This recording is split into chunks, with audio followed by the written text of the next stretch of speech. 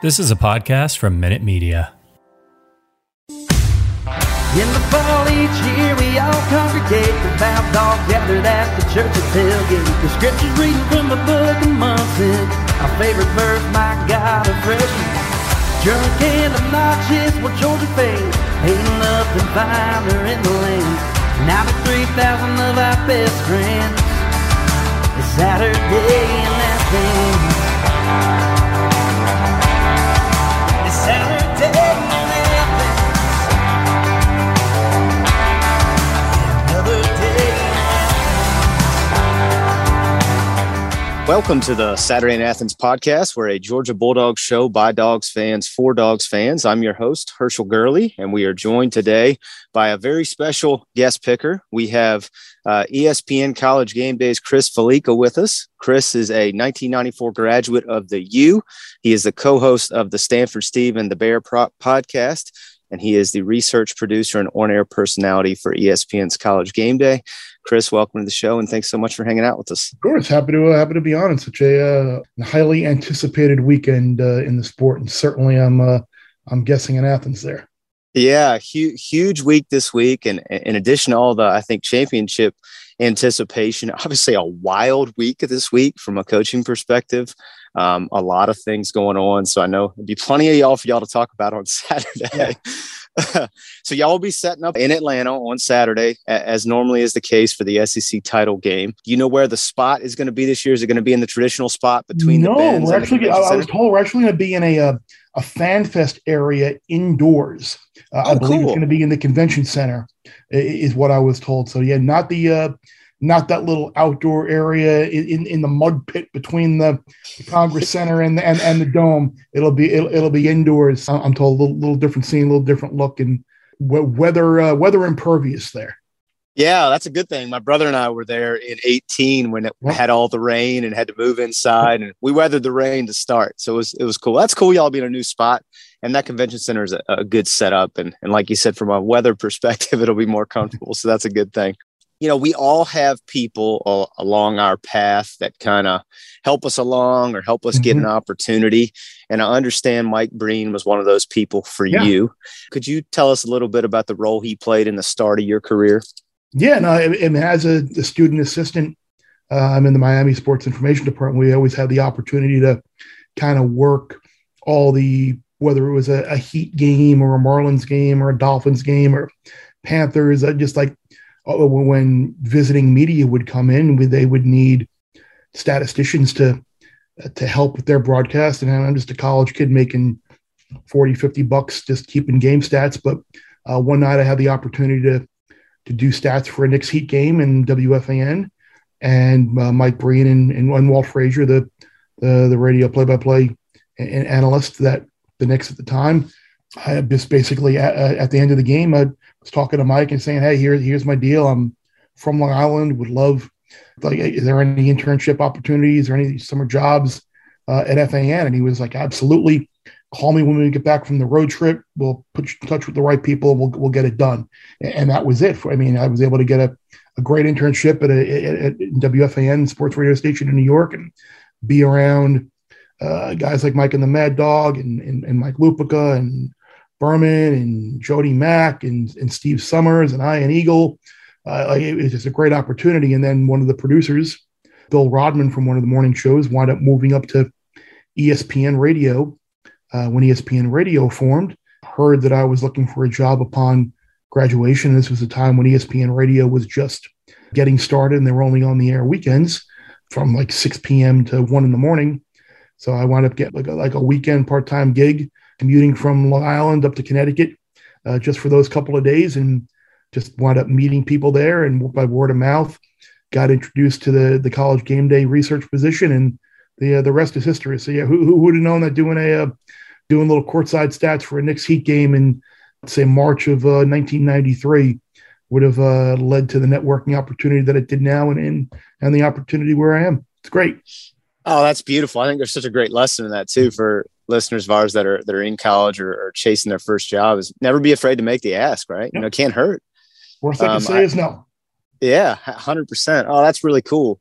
I mean, how neat was that too? Like, I'm sure growing up on Long Island, you had to be a Knicks fan, right?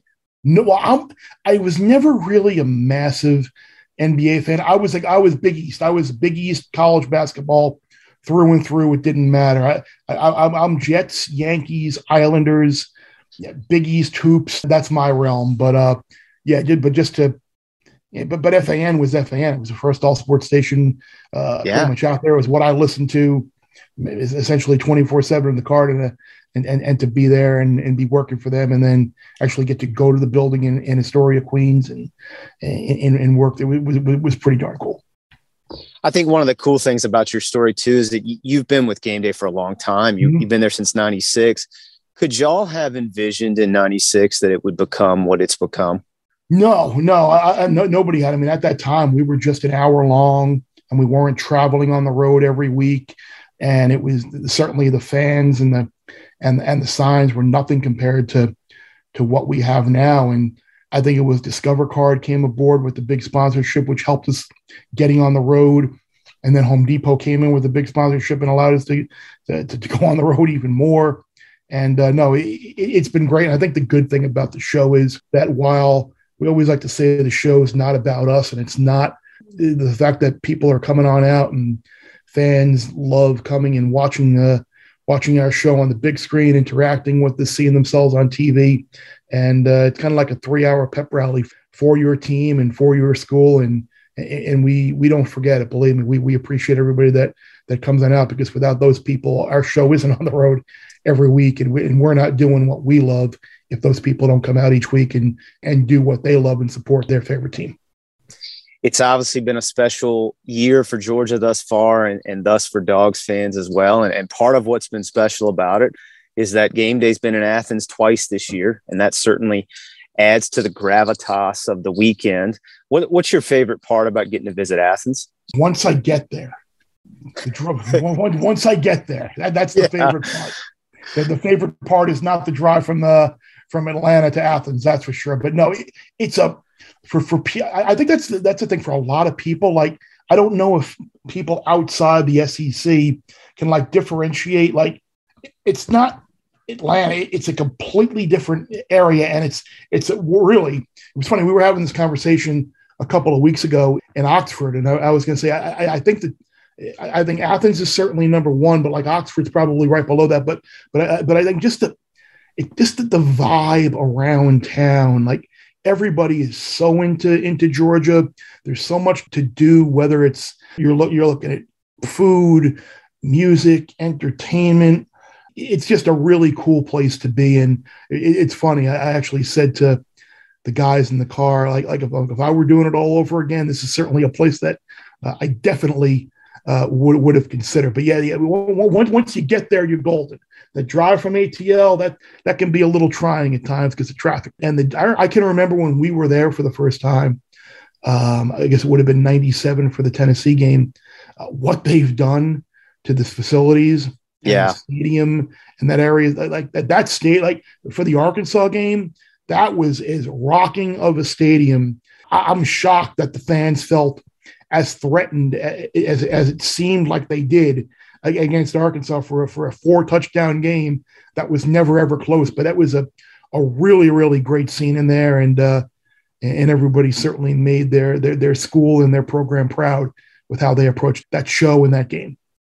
Yeah, I thought one of the coolest things from the game broadcast that day was Holly dropping the knowledge that it was louder decibel wise than the whiteout had been the week or 2 weeks prior. I thought that was a cool thing, and really neat for like the Spike Squad and Paint Line and those student groups that kind of lead that charge. So that was great.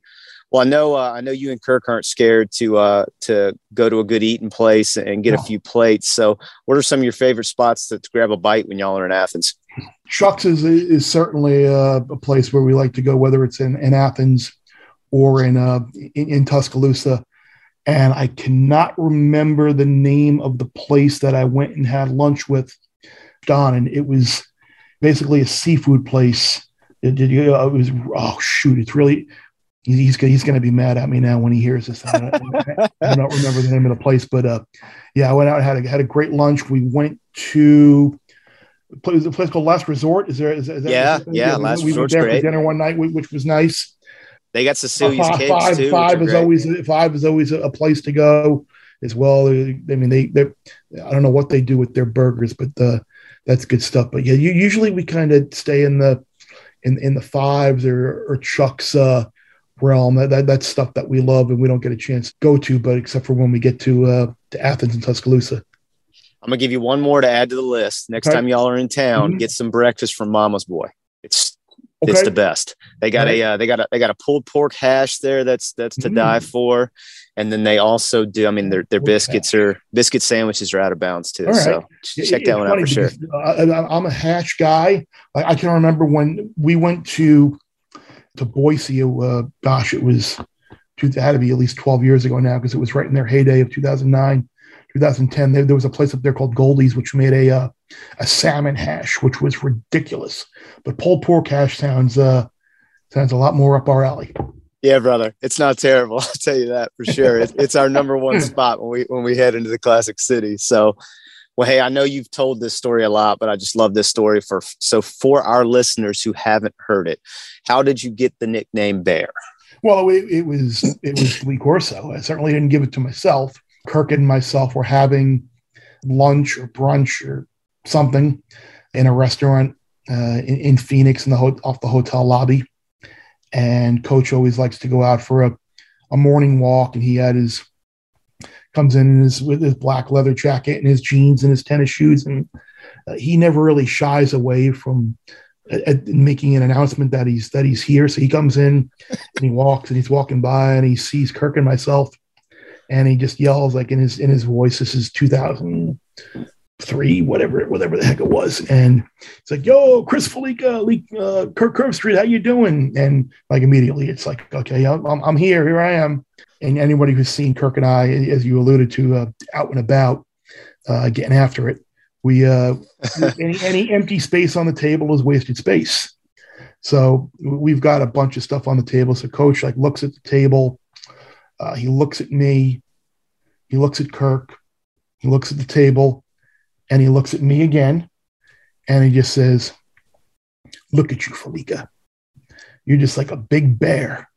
All you do is eat, sleep, and I'll let you finish off the third word yourself. So that's the inception of the bear nickname. And it's something that only he would have been able to. Yeah, you're a bear. You eat, you sleep, you do it all over again next day. His quick wit that he had in those days prior to it. And I'll tell you what, he's been pretty quick-witted the last couple of weeks on the show, the last month or so into these college football playoff discussions too. It's great to see because it kind of reminds me of the old Lee Corso. But you just Cincinnati Group of Five, they don't belong. It's like totally dismissive of Cincinnati and back in Notre Dame. I don't care that Michigan State beat Michigan. Michigan's better, and you know what? You kind of are. Yeah, it's been great to see him the last few weeks, all wound up and passionate and quick and spontaneous, like we remember him for so many years on the show. He's such a beauty, man, and I think it's so fitting that someone with such an iconic nickname gave you yours. I just think there's some beautiful symmetry to that, right? Yeah, that's awesome. Well, hey, you alluded to it. There's a exciting weekend coming up. Great slate of games. I actually think some of the Group of Five games are maybe as enticing as the rest of the board, to be honest. But want to have you pick some games with us. You good with that? Sure, let's try. All right, man. Well, let's start with the Conference USA Championship game, which I think this is a fun matchup. Western Kentucky, the Hilltoppers, got to go to UTSA and play the Roadrunners. UTSA obviously coming off a disappointing loss last week against North Texas after a magical season. It's pretty much a pick 'em. Hilltoppers are a half-point favorite. They got Bailey Zappi, who is just spinning the ball all over the yard, 5,000 yards, 52 touchdowns. I think the coolest thing about that kid is Houston Baptist transfer, right? Well, I was going to say, Tyson Helton brought in coordinator and the quarterback. They came along from Houston Baptist to kind of help that offense out. And the number's actually grown to 2.5 now. And I like UTSA in this game. They did beat them earlier this year as an underdog, but I like the kind of the angle of getting a bad game out of your system before the biggest game of the year. It's a team that kind of been living on the edge all year, won some close games, and finally they just laid an egg for the first time this year. And now you have an opportunity in your home stadium to win a conference championship, and you're a home underdog coming off of that performance. Like I think Jeff Traylor's team is going to come out and play really, really well, and I would expect that defense, which likes to get after some people. They're going to give them some points and yards here, but I do think they're going to make a couple of big plays against Zappy in that offense. So give me the Roadrunners plus the points. So my co-host boss is taking the Hilltoppers. He likes them in this one. Okay. This is a tough pick for me. Western Kentucky's had a good year. They only lost to Army by 3, lose to Indiana by 2. They get beat by Sparty, a really good Sparty team in East Lansing. Zappy got hurt in that game too. Right. And so this is a tough one, man, because I think Western Kentucky is different than what their record indicates. And to your point, you got the Roadrunners coming off a disappointing loss. They got 3 fumbles in the first half, never really got their footing. Yep. And classic look ahead game, right? Like they're gearing up for the conference title game. Hey, we're gonna mail it in and take care of the Mean Green. It didn't happen. And so this is a tough one, man. I've loved UTSA all year, but I think I'm going to go with the Houston Baptist transfer and the Hilltoppers in this one. Yeah, I think this is going to be one of the most fun games of the weekend. So I'm fired up to watch this on Friday night when we get into Atlanta. I'm not going to be able to watch a lot of it because I'm going to be working the Pac-12 championship game that night in Vegas with Kirk and Chris and Holly. And then we're going to fly across and get to Atlanta in the wee hours on Saturday morning. So I'll be able to catch about an hour, and then I'll be able to have about a half an eye on it as we have broadcast the other game Friday night as well. So speaking of that one, that's the next game on our docket. The Utes are having a rematch with the Ducks in the Pac-12 title game. Last line I had was -2.5. Is it still sitting there? Utah -2.5? I've seen Utah -3 in most places. And I was talking with Stanford Steve about this game earlier on our podcast, and it just feels like it's a bad line. Like it's like I know Vegas says, there are no trap lines, but the line's low. Anyone that watched that first meeting between Oregon and Utah basically stole Oregon's manhood in that game. They ran right over them, ton of missed tackles, bullied them at the line of scrimmage, and it makes you think now that Utah should be a bigger favorite in the game than what they are. Anthony Brown was terrible in the game, but give Oregon credit. They did bounce back last week, took care of Oregon State in pretty convincing fashion to earn their way to get to the Pac-12 championship game. And I would just have to think, based on what happened in Salt Lake a couple of weeks ago, that Oregon's going to show up with a better effort in this game. And I love the fact that both teams are taking this game as serious as it is. I mean, look, the Rose Bowl is at stake here. So many times in the sport, we see people get wound up about playoff or bust. Well, the Rose Bowl is a massive deal, especially for a team like Utah, which has never been there. So it's a game I don't love. If I had to play the game, though, just based on how bad and how Oregon played in that first game, I would think Mario Cristobal and that team would rally just a little bit and take that one a little bit personally. And I'd lean towards taking the Ducks here. So my co-host boss is going to take the Utes here. He took them the first time around, and he said he's just going to stick with his same pick. Nothing wrong with that strategy. They wore those just electric USSS Salt Lake City unis that night. Oh, they were fresh with the hand-painted helmets. I mean, they were just awesome. I do think there's something to be said for the fact that they played the first game on their home turf. That's a really tough place to play. They play really well there. Neutral site here in Vegas. I'm kind of with you, man. I think Oregon's got a lot to prove after getting thumped that first time. And the Rose Bowl is no carrot to sneeze at, brother. I mean, if you have had the opportunity to go to Pasadena and experience the Rose Bowl, it is awesome. I mean, it's one of the magical experiences in the sport. And I'm sure it's to an nth degree if you're a player in that game. So this is another one. This whole slate for me was tough. But I'm kind of with you. I look at the Ducks to rebound on this, and I think they win straight up. So I'm there as well. All right, man. You guys you're working that game and then turning around. You got broadcast Saturday morning. Yep. Oh man, no rest for the weary, huh? Yeah, no. I would expect by the time we finish up that game in Vegas and get to the plane, I would think we'll probably get to the hotel at around maybe 4:30, hopefully is my goal in Atlanta. Be able to get about 2.5 hours of sleep and be ready for the show at 9, and then get a little nap in after the show before heading on over to I can't wait for this game on Saturday afternoon. It's going to be the first time in a while that I'm not in a game truck really working during the game. I'm literally just watching and enjoying the game, and to be in that building where every hit's going to be ooh and ah, it's going to be an electric app. I can't wait. Yeah, so Saturday is going to be an awesome slate all around, starting with this noon kick in the Big 12 title game between Baylor and Oklahoma State. This is another one. Last line I had on this was the Pokes -5.5. Is that last number you saw? That's kind of where it is right now. It's come down from 6.5 earlier in the week. It's a hard game for me to play right now, only because we don't know the status of Bohannon, Baylor's starting quarterback. That's a big deal. Sunday at 6.5. I liked Baylor, anticipating a line move down, but I think there's something to be said before Bohannon doesn't play, and you got to play the backup again. Now Oklahoma State has film on the backup, just like they did. Remember TCU. That's right. Beat Baylor back with the backup quarterback. Then the backup quarterback went to Stillwater the following week, and they had film on him, and they absolutely destroyed TCU in that game. So it could kind of be a little bit of a similar situation. And remember too, like Baylor kind of had everything. They got 3 turnovers. They were +3 in turnovers in that first game. Oklahoma State didn't Baylor didn't turn the ball over at all, and they still lost by double digits. Yep. Are they going to get 3 turnovers again? Is the backup not going to turn it over? Like at 5.5, and I even think this line might come down a little bit more. I know it was an electric atmosphere last week in Stillwater. It was a wild scene afterwards. I was there.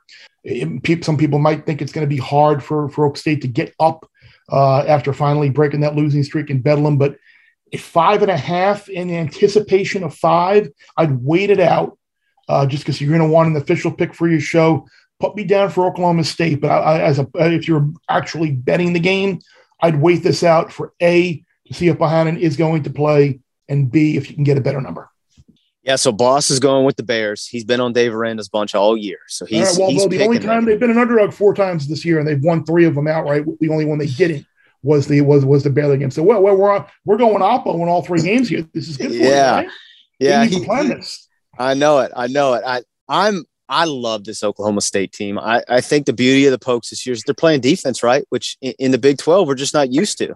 I also think Spencer Sanders, as the season has progressed, has gotten continually better. And I think he may have had his signature performance in Bedlam. And I just think culturally, that was a big win for that bunch, because that has been a rivalry that OU has dominated as of late. And to put that feather in their cap going into this Big 12 title game with the opportunity to get into the dance, because I'm of the opinion if they take care of their business and only one other thing happens for them, they got an opportunity to be in the CFP. They got a ton to play for. And there are people that don't even think one other thing has to happen. Right. There are people that will put their resume up against Cincinnati's and say, hey, you've got 2 wins over Baylor. You're a Power 5 conference champion. You've got a win over Oklahoma. You went to Boise and won, and Boise could be a Mountain West. Well, they wouldn't be a Mountain West conference champ this year, but it's always a hard place to play. You look at the strength of schedule, you look at the efficiency rankings, and you put that up against a group of 5 team in Cincinnati. And there are people who will take the Power 5 team. I was just talking about this about Coach Corso before. Like I'm sure that's going to be one of his points on Saturday, that if Oklahoma State wins, they should jump Cincinnati. And there are people that believe that. I don't think that's going to happen, but I don't think it's a lock that it doesn't happen. Yeah, I'm with you. I think they could very easily make their way in, even if Cincinnati beats Houston and doesn't do so in a pretty fashion. 10 days ago, they were like plus 1,000 to make the college football playoff, which is a ridiculous number. Yeah, so I'm with you. I'm picking the Pokes now, but I agree with you. I think if you're actually going to make a recreational bet on this, I would wait till there is some hard news on who's going to line up at quarterback for the Bears, because that could be a big difference. I think they're a different team with Gary Bohannon. I mean, the backup has played just fine. Blake has played just fine, but you always feel better when you have your guy, your alpha, the guy that the guys believe in. So yeah.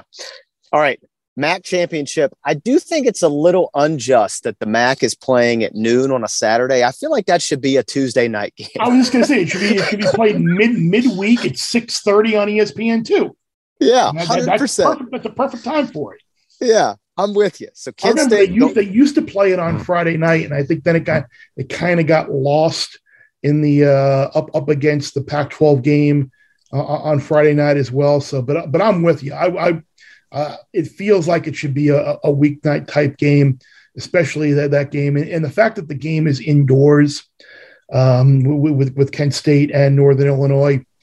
I know over is the chalky, trendy, Pauley public play, but in perfect conditions, how do either of these teams get many stops in the game? I mean, I think Northern Illinois has like 13 sacks all year long, and you're talking about a league that all they do is throw the ball. That's right. So I'll be rooting for Kent State from my guy Brian Windhorst and hope that they can get a conference title. But I think the first meeting was 52-47. I would expect another ridiculously high game with potentially both teams in the 40s here. Yeah, Golden Flashes put up almost 700 yards of total offense in the first meeting. So yeah, it was if you're looking for fireworks, almost 10 yards a play. It was ridiculous. Yeah. So last line I saw on this was Kent State minus 2.5 on this. You like them to cover that, or are you going with the Huskies as the underdog? I will take Kent State in that game. I don't feel great about it, but you're asking me to pick a side. I will. Northern Illinois has played close games all year long and really exceeded expectations to get where they are. They've won so many 50-50 games, but I just think Kent State at this point is better. They beat them already, and I think in really good, perfect weather conditions, they should again. Maybe even just play a Kent State team total too. I'm pretty confident that Kent State will easily find themselves into the low 40s.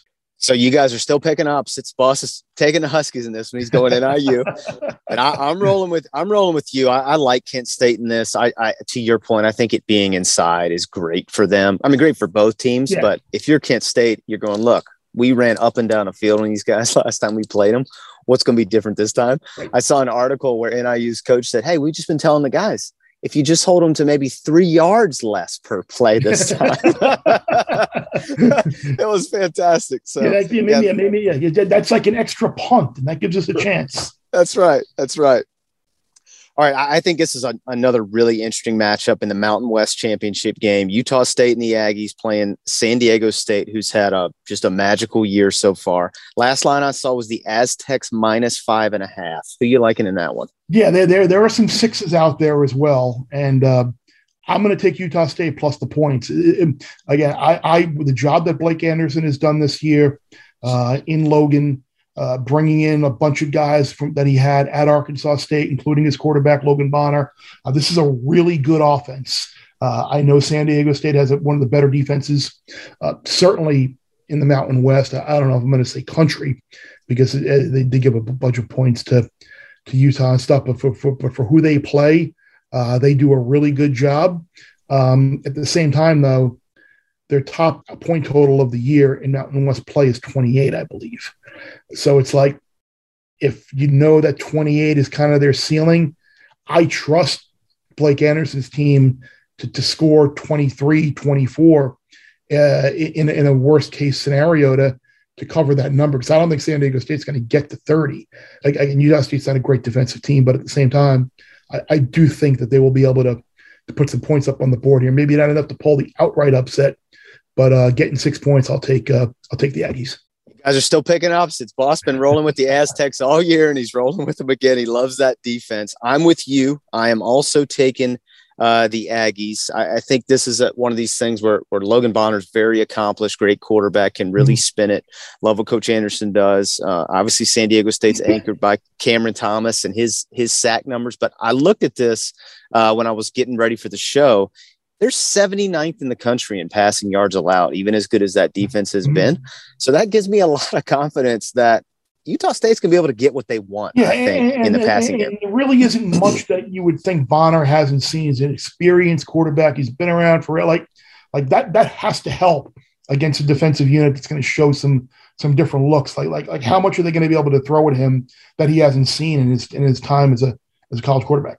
All right, I'm going to give you a pro football Utah State trivia question. When you think Utah State and pro football players, who is the first player that comes to mind?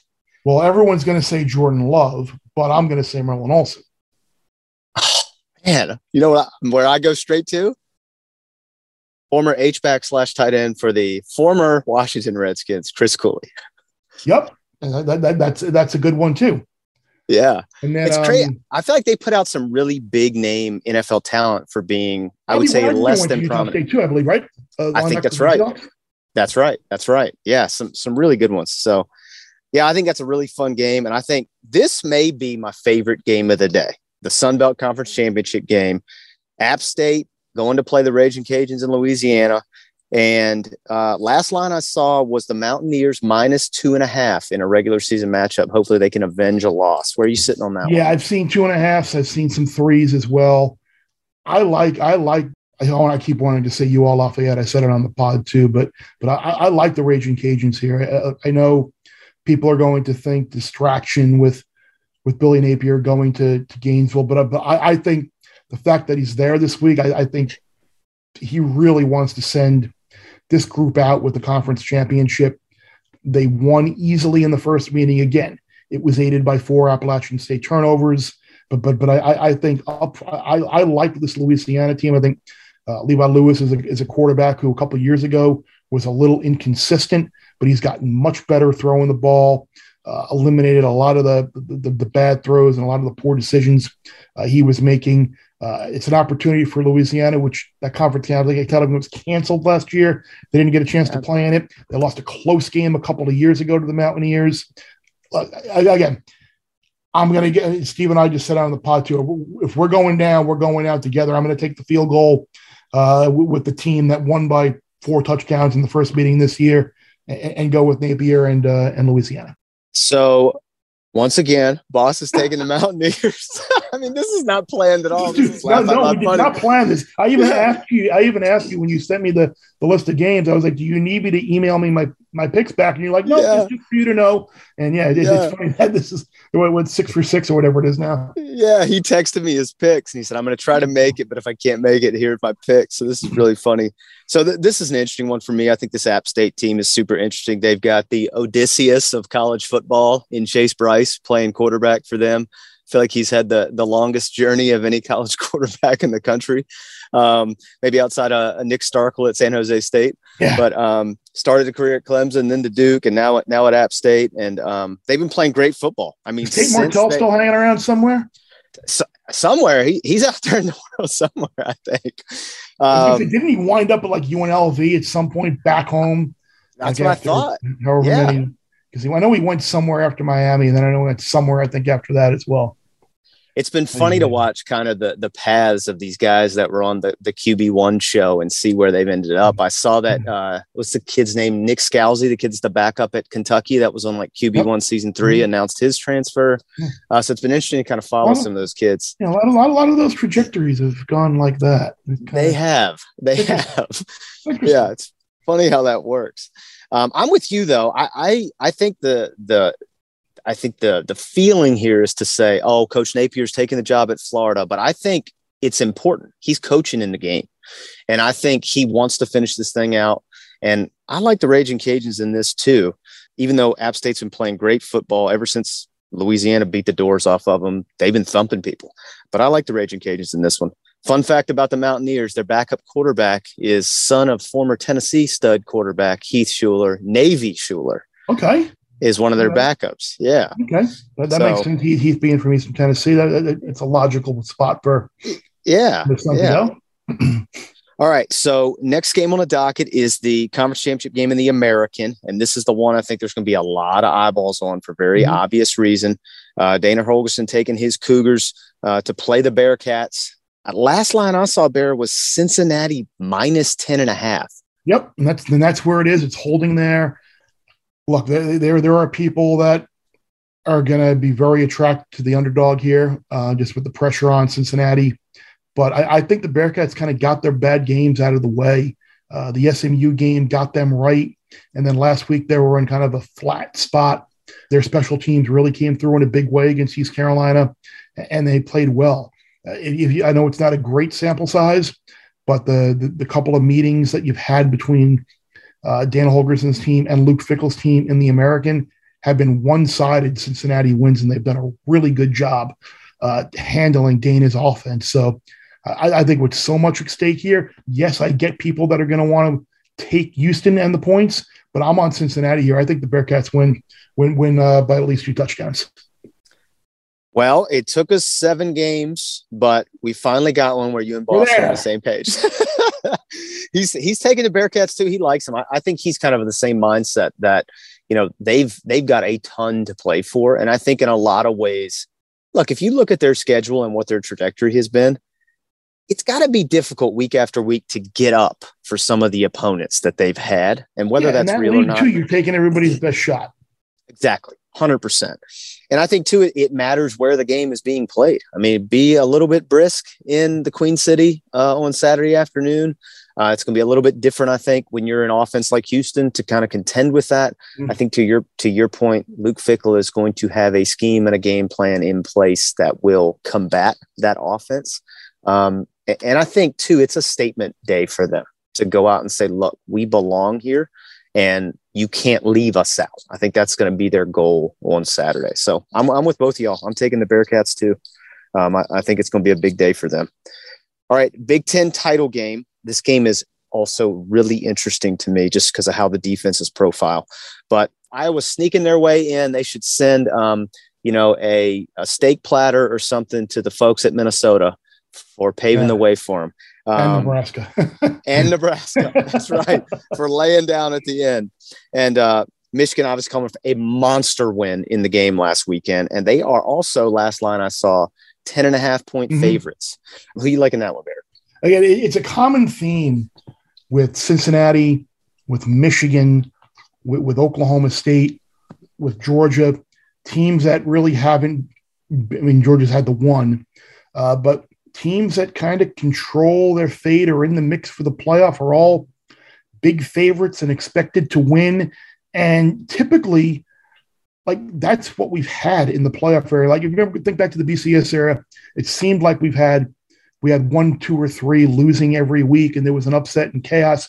We haven't had that in the college football playoff era. If you take the Power 5 conferences and the American, because Cincinnati kind of falls into the mold this year, there have been 28 games where the team has been favored by more than 4 points.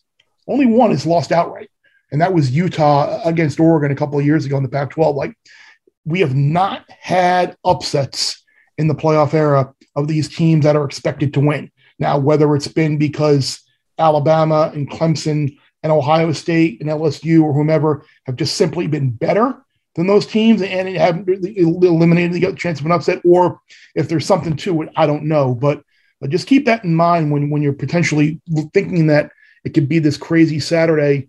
It hasn't been. But again, now maybe this year with teams who have not been there before, with so much at stake, maybe that gets to them on Championship Saturday, and we do get a couple of upsets. But the track record lately has been for that not to happen, and I don't think it's going to happen in Indianapolis on Saturday night either. I think Michigan wins this game easily. I think they win it big. I've seen an Iowa team total of 16.5. I would be very surprised if Iowa got to 17 points in this game, as long as Michigan didn't turn the ball over, and the Wolverines have done a pretty good job all year. They had a fluke turnover against Michigan State in their only loss of the year.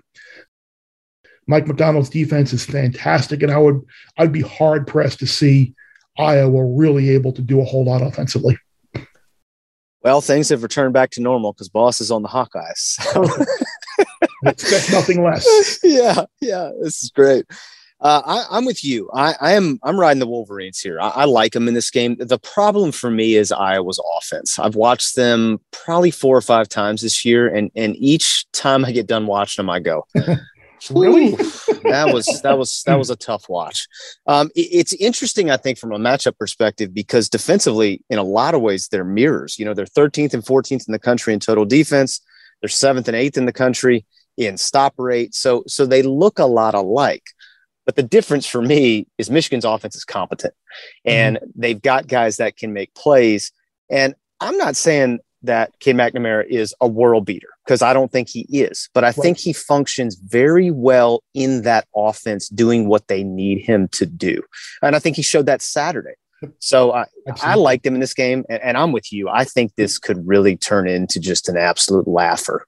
If you like Iowa in this game, I don't want to say the only, but the number one reason you like Iowa is because you think Michigan is going to come out flat after its biggest win in years. Yeah, and I just don't see that, because they hang their hat on their defense. And I just don't see that defense coming out flat with the two leaders that they have on that D. I just don't see it, man. I think they're going to come out with their hair on fire on Saturday. So this is another interesting one. I think this will be a fun game. ACC got two different faces in the title game this year for the first time in seemingly forever.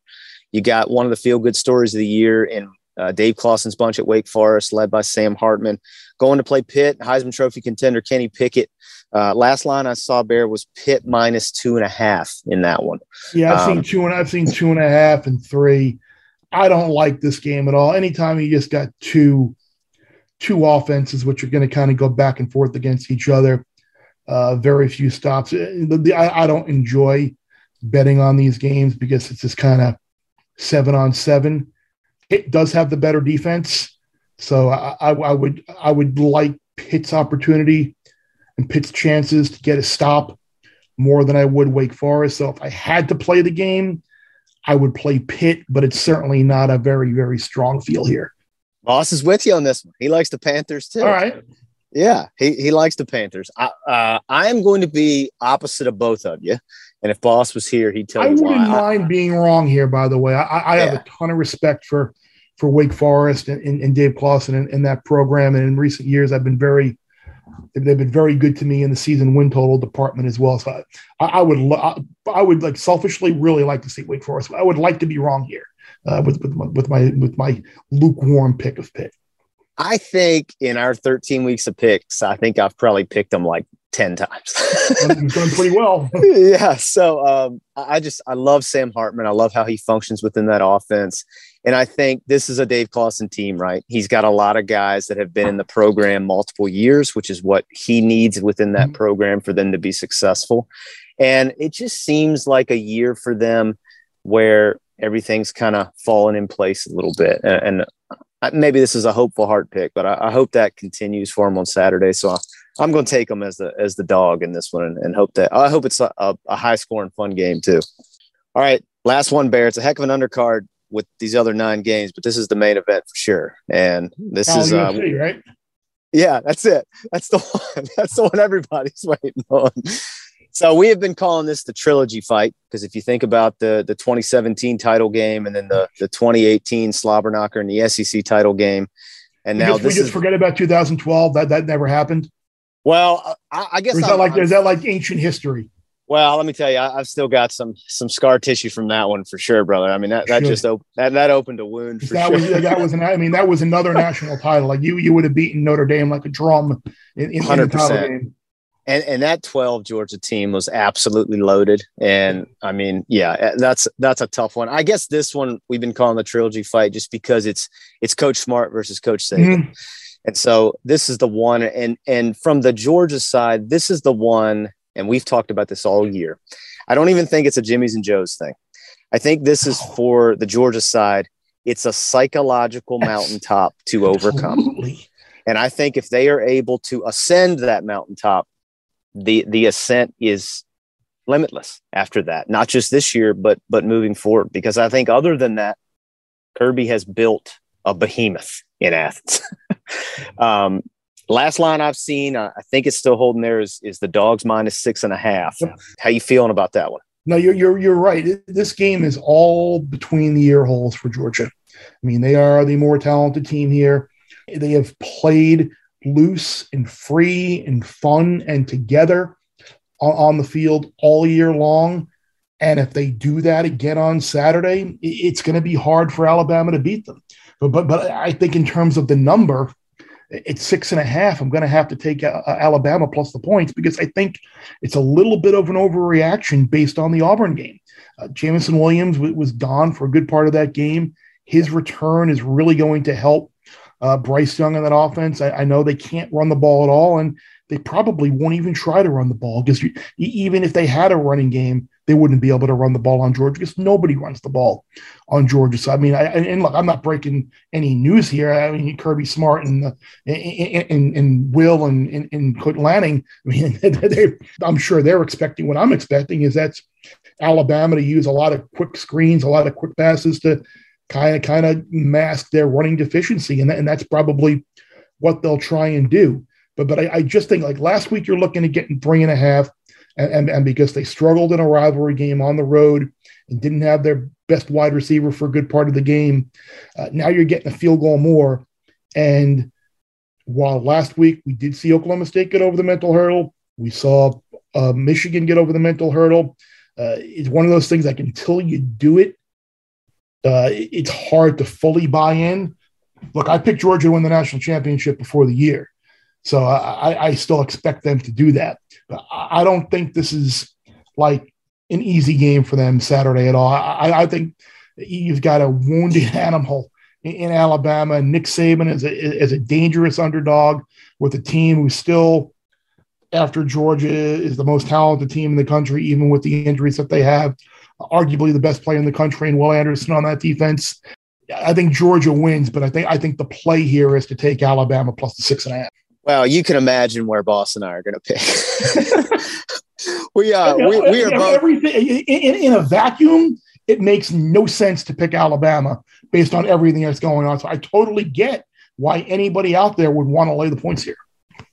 It's funny. My brother and I are going to the game on Saturday, and we've had a bunch of people say, "Hey, I hope it's a good game." And I've looked at them going, "I don't. I hope it's a blowout." But I'm with you. Here are the things that give me some pause after not just watching this season, but knowing this rivalry with a painful intimacy. The things that make me nervous are Jamari Salyer's status is in question, and it's looking like he will not play Saturday. Broderick Jones has filled in very ably and is a great player, but he is going to be tasked with, to your point, blocking probably the most dynamic defensive player in all of college football. That should give anyone pause. It certainly gives us pause. I also think it is going to be very interesting to see what Bill O'Brien and that Alabama offense come out and scheme against that Georgia defense. I expect them to use tempo. I expect them to use the short and intermediate passing game as a running game because, to your point, there is zero empirical evidence to show that they or anybody else is running the football on Jordan Davis, Trayvon Walker, Devontae Wyatt, and that absolutely loaded group on Georgia's defensive line. And at the end of the day, it's still Alabama and it's still Coach Saban. And until you slay that dragon, it's still a dragon. And so I am always going to be very leery of that fire until they take its last breath. So it's for me, it's a tepid choice to take them and to cover. Because I will be perfectly fine with them winning by 1. So, yeah, it's difficult. I also think if you watch that kid, Bryce Young, play, he looks like he could cook you an omelet while he was standing on top of a moving tractor trailer down I-95. I mean, unflappable. And look, that was a hell of a drive last week. And I killed Harsin for their game management and Bigsby for going out of bounds and basically costing Auburn 45 seconds there, and they probably would have won the game had that clock continued to run. But Alabama still had to go down the field and score that touchdown to send the game into overtime. And what Young did on that drive after struggling for so long was pretty incredible. Is that the feel, the vibe down there? Is it kind of a tepid type like feel, or is it like, oh no, this is the time we're absolutely winning? So I think it's absolutely tepid.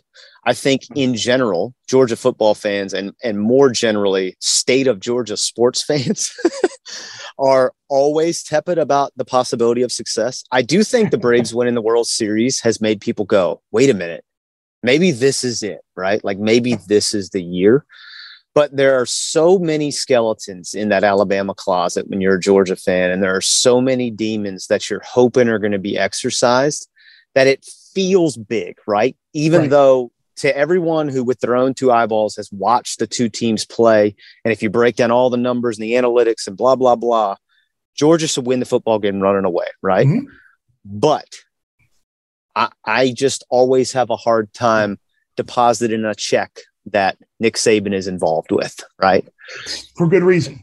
Yeah. And so, but for me, that's the excitement about it, right? As somebody who is devoted to Georgia is going, I think this is the plant your flag in the ground game. If you are Coach Smart in the Georgia football program, to say, we're here and we're staying. New boss in town.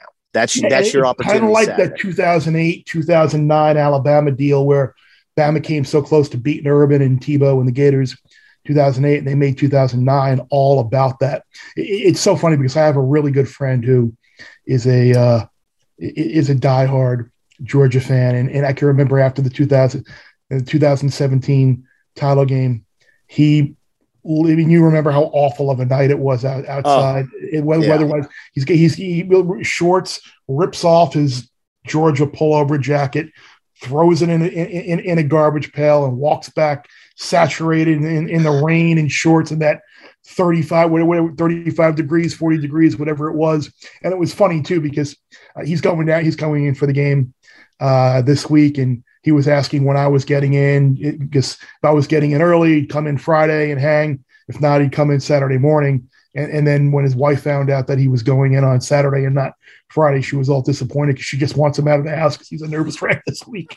So he belongs with the rest of you. Yeah. It's one of those things too, where I saw somebody tweet this. You'll find this funny. Somebody said, I'm seeing all these people responding to Alabama fans online on Twitter and stuff, talking trash. He goes, that's not how you do this. You keep your mouth shut and you save all the tweets. And then at 7:45 Saturday night, if we do it, then you start throwing the tweets back. And I was like, see right there, that's a veteran Georgia fan. Correct. Don't write any checks you can't cash. That's right. That's exactly right. Well, Bear, we really do appreciate you spending time with us. This was awesome. You obviously have unique perspective on this because you got so much knowledge about not just this game, but all the games going on the slate this weekend. And hey, brother, we're hoping that the 10 pounds of red is coming to reside with you. Also, if it does, that means I have had a magnificent week as well. Well, hey, before we let you go, let everybody know how they can follow you and support you. We'll Stanford Stephen the Bear podcast will be out. Our picks column will be out on Thursday as well. Column should be up on the pod should be up Wednesday afternoon or Wednesday evening if it's not up already. Then College Game Day Saturday morning should be fun. You know where to follow me, Chris Fallica on Twitter and Instagram. I need to be more active on Instagram. That should be like my 2022 resolution. Be more active on Instagram because Instagram is a kinder, gentler place than Twitter. That's very true. That is very, very true. Well, we will make sure and link everything in the show notes, link to the podcast, link to your Twitter and Instagram. Everybody make sure and go follow Bear and be sure and support his shows and his columns. He's obviously fantastic and beloved throughout the college football world. So thanks so much for spending time with us, Bear, and have a great time this weekend. Safe travels everywhere. Thank you. And if things go right for you guys on Saturday, maybe we can do something again as the playoff draws near. Yeah, that sounds great. Georgia's better now.